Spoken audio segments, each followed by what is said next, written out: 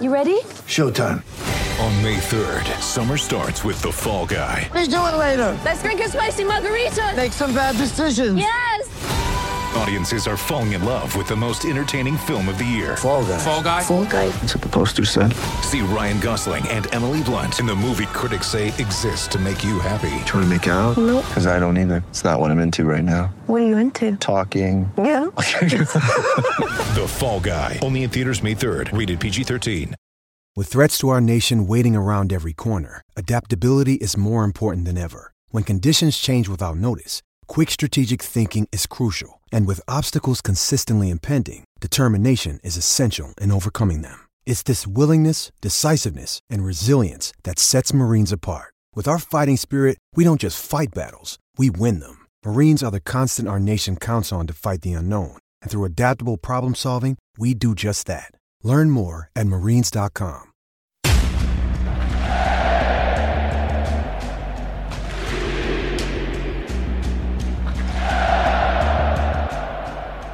Hey everybody, it's Doug Robertson of the Atlanta Journal-Constitution with another edition of the Southern Fried Soccer Podcast.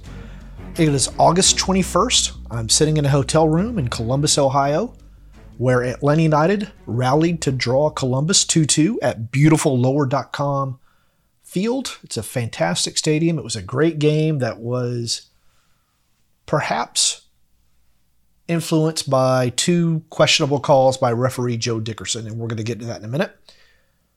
With the draw, Atlanta United remains 5 points out of the seventh and final playoff spot with 8 games remaining and a very tough schedule that starts next Sunday with a team they should beat, DC United, but with Atlanta United, it's always difficult to say that they're definitely going to beat anybody. It looked like they were going to beat Columbus tonight. It was probably the best game I've seen this team play under any manager in a long time.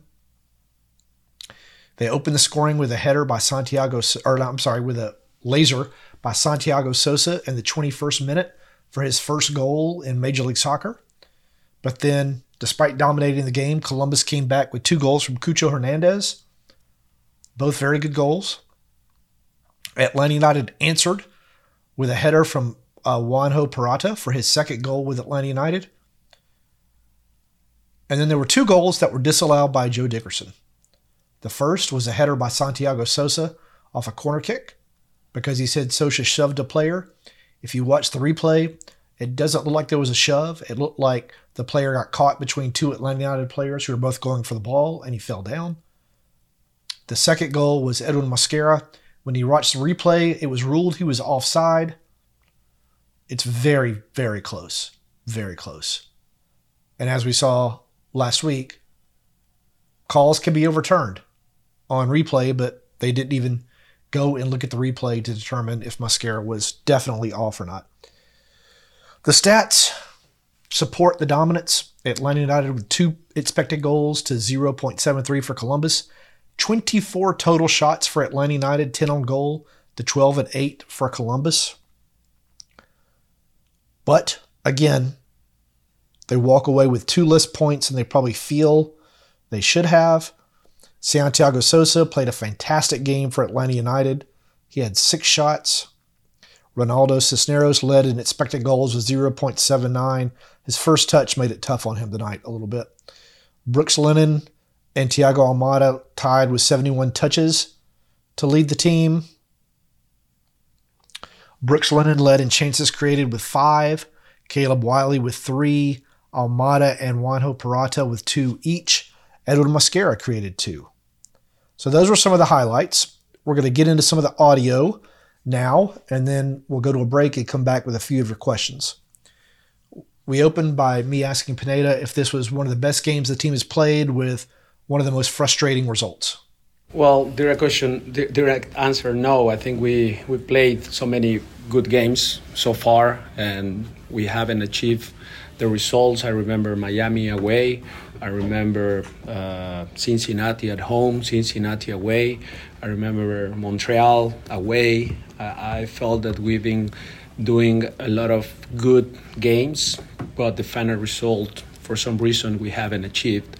But honestly, it was inspiring the way the team played, soccer-wise, but also on the mental side. I felt that They showed a lot of passion. They showed a lot of good attitude, energy, intensity against a very good team. They are a very good team, very good coach.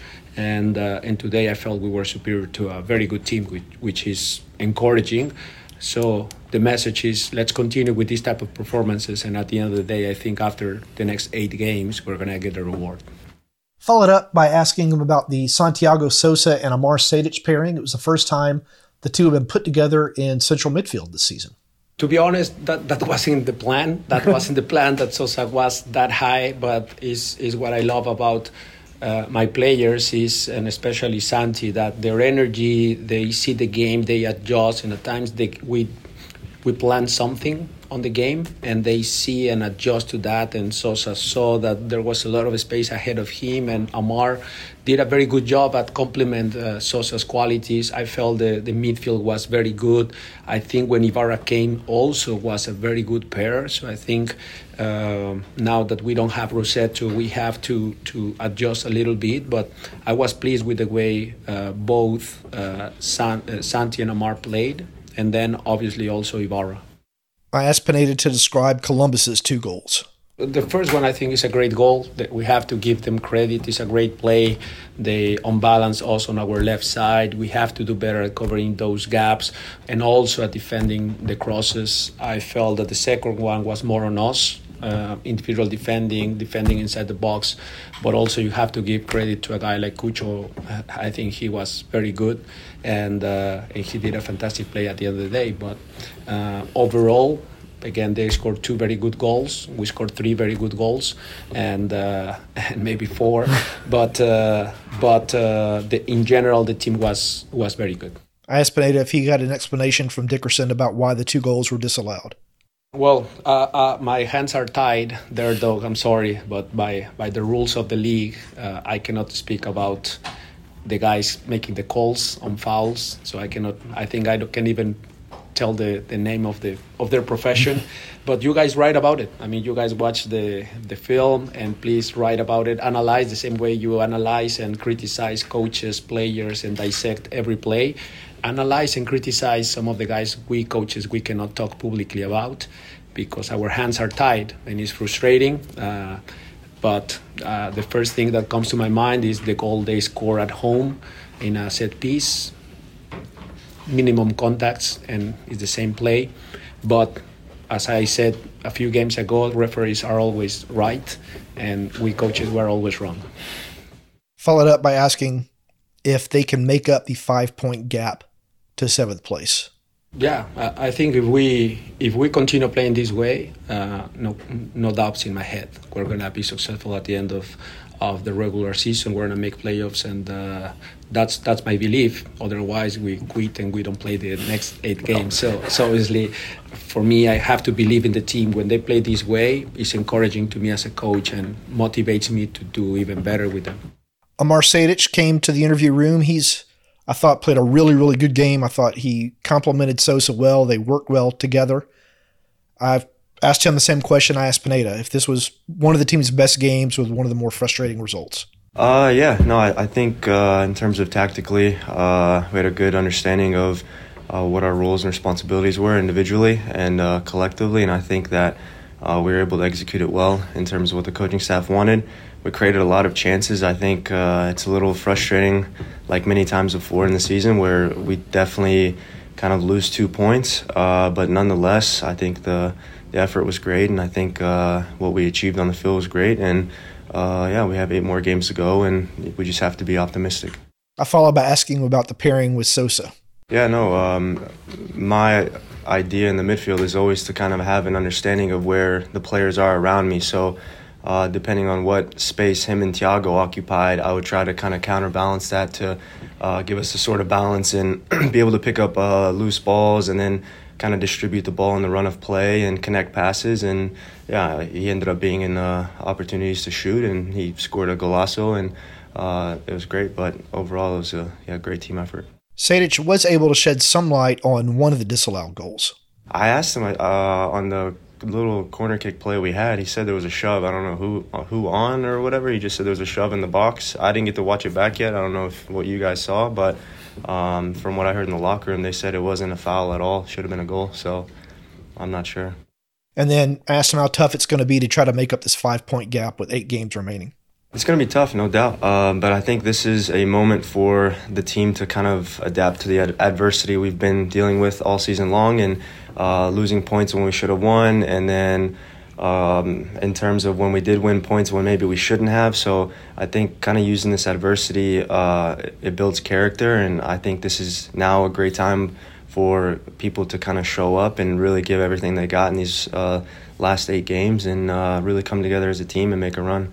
Santiago Sosa was next up. Asked him how it felt to score his first goal in Major League Soccer.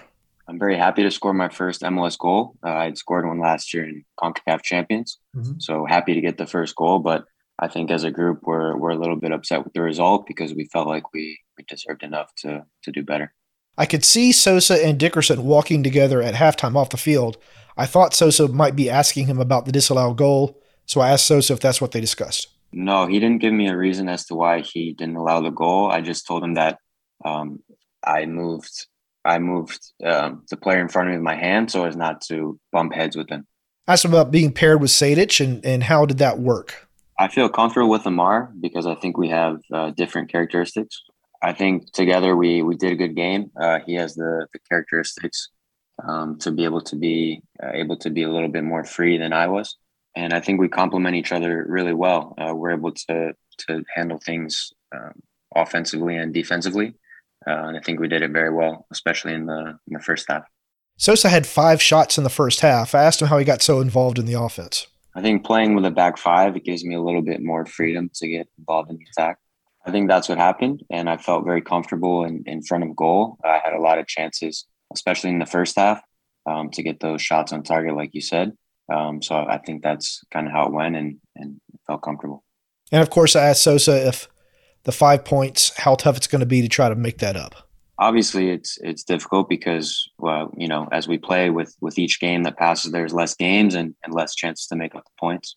But we're remaining with our faith intact, even though tonight was an opportunity we let 3 points, potentially getting 3 points slip away. But I think there's still a path for us because the teams ahead of us, they're all going to have to play each other and take points away from each other. So I think we have to really win our home games and continue to play well, but the belief is still there. All right. This is Southern Fried Soccer from the Atlanta Journal-Constitution. I'm your host, Doug Robertson. You can find me on Twitter at Doug Robertson AJC and on Facebook at Atlanta United News Now. When you need mealtime inspiration, it's worth shopping Kroger, where you'll find over 30,000 mouth-watering choices that excite your inner foodie. And no matter what tasty choice you make, you'll enjoy our everyday low prices, plus extra ways to save, like digital coupons worth over $600 each week. You can also save up to $1 off per gallon at the pump with fuel points. More savings and more inspiring flavors make shopping Kroger worth it every time. Kroger, fresh for everyone. Fuel restrictions apply. In Atlanta, one voice has stood out for over 4 decades. An AJC original, The Monica Pearson Show. Let's talk about how you got to ESPN. Revealing interviews. You are known as America's doctor, but I want to know who you were before that. When you have a different name, you have different color skin, it can be tough. With Atlanta's most famous faces as you've never seen them before. I'm telling my story. This is the American dream. The Monica Pearson Show, streaming now on AJC.com. The Atlanta Journal-Constitution has a special offer for Atlanta United supporters and listeners to this podcast.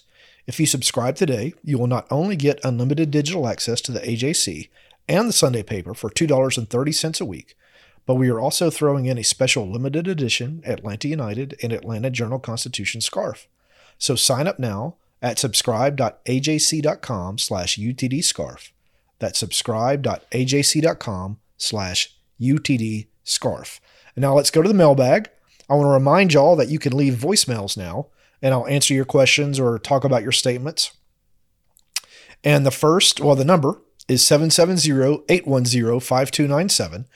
The first is from Caleb. Hey, Doug. Thanks for taking my questions last week. I got one more for you this week after watching the Columbus game. Cisneros seems like he's really hustling, and he really does try and drive and make plays and create chances and take chances. I'm wondering what your thoughts are. If Joseph Martinez moves out, does Atlanta United search and try and purchase a new starting striker, or does Cisneros get the spot and maybe we at Atlanta United spend their money elsewhere, like the midfield? Well, as I talked about, I think earlier this week, they can't move Joseph Martinez out. The only thing they could do is within the league try to trade him if he will agree to be traded, or if some other team wants to purchase him, if he would agree to a purchase. He's under contract, so they can't just decide they don't want him anymore. If he were to be traded or transferred, I don't know if the team would go after Cisneros.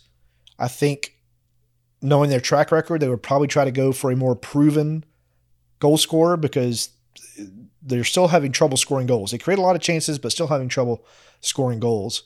And the rosters, there's not going to be a lot of flexibility in this roster.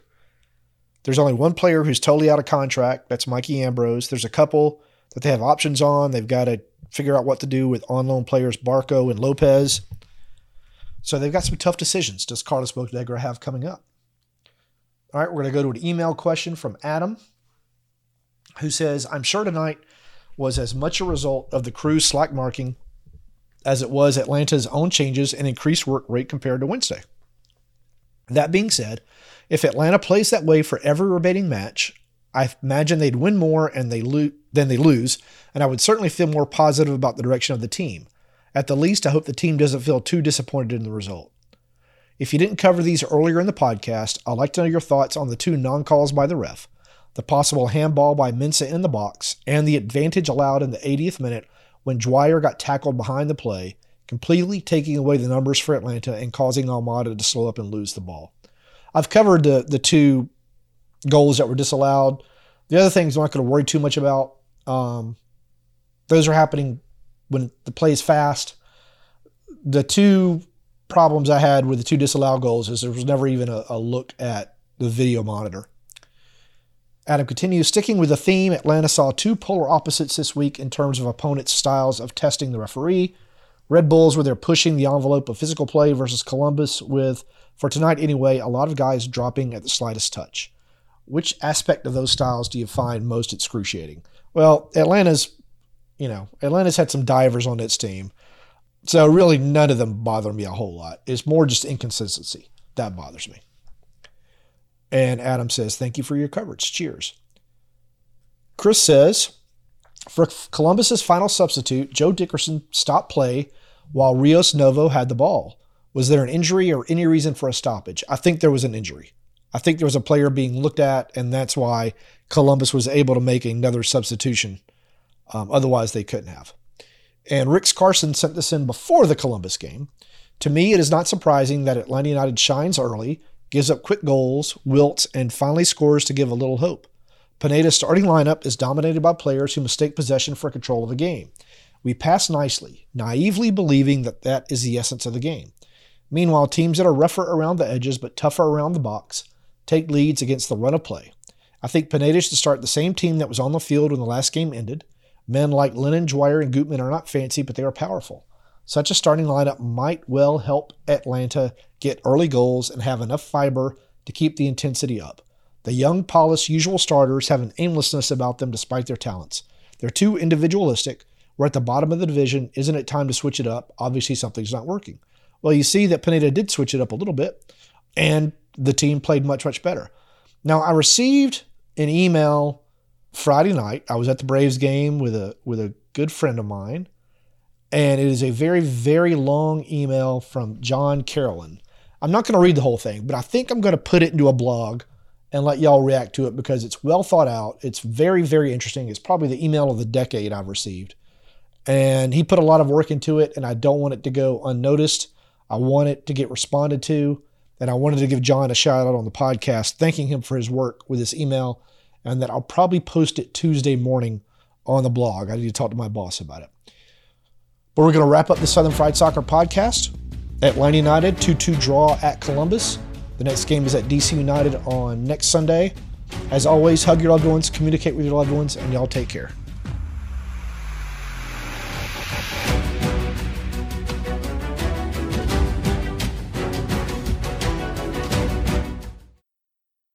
AJC's trusted veteran political voices, Greg Bluestein, Patricia Murphy, Tia Mitchell, and Bill Nygut, are the essential source for Georgia politics. The Atlanta Journal-Constitution's Politically Georgia. Sign up for the newsletter, download the podcast, subscribe to the AJC. I'm Ernie Suggs, race and culture reporter for the Atlanta Journal-Constitution. And I'm Nedra Bone, lifestyle columnist. Atlanta has been known as the Black Mecca for so many years, but that means something different to everybody. It means everything to me. I've been living here for 24 years, and I am still amazed at how rich the city's Black culture continues to grow. Every day I wake up, I learn something new. Well, you all can learn something new by subscribing to the Atlanta Journal-Constitution's new newsletter called Unapologetically ATL. It's all about the people, the events, and the entertainment happening in Metro Atlanta that Black people might want to know about. Like historically Black colleges and universities. Atlanta's thriving art scene. And the city's growing neighborhoods. Wherever you live, we want to hear from you. We want to hear what issues are important to you. So subscribe today at www.ajc.com/unapologeticallyatl. Only from the Atlanta Journal-Constitution.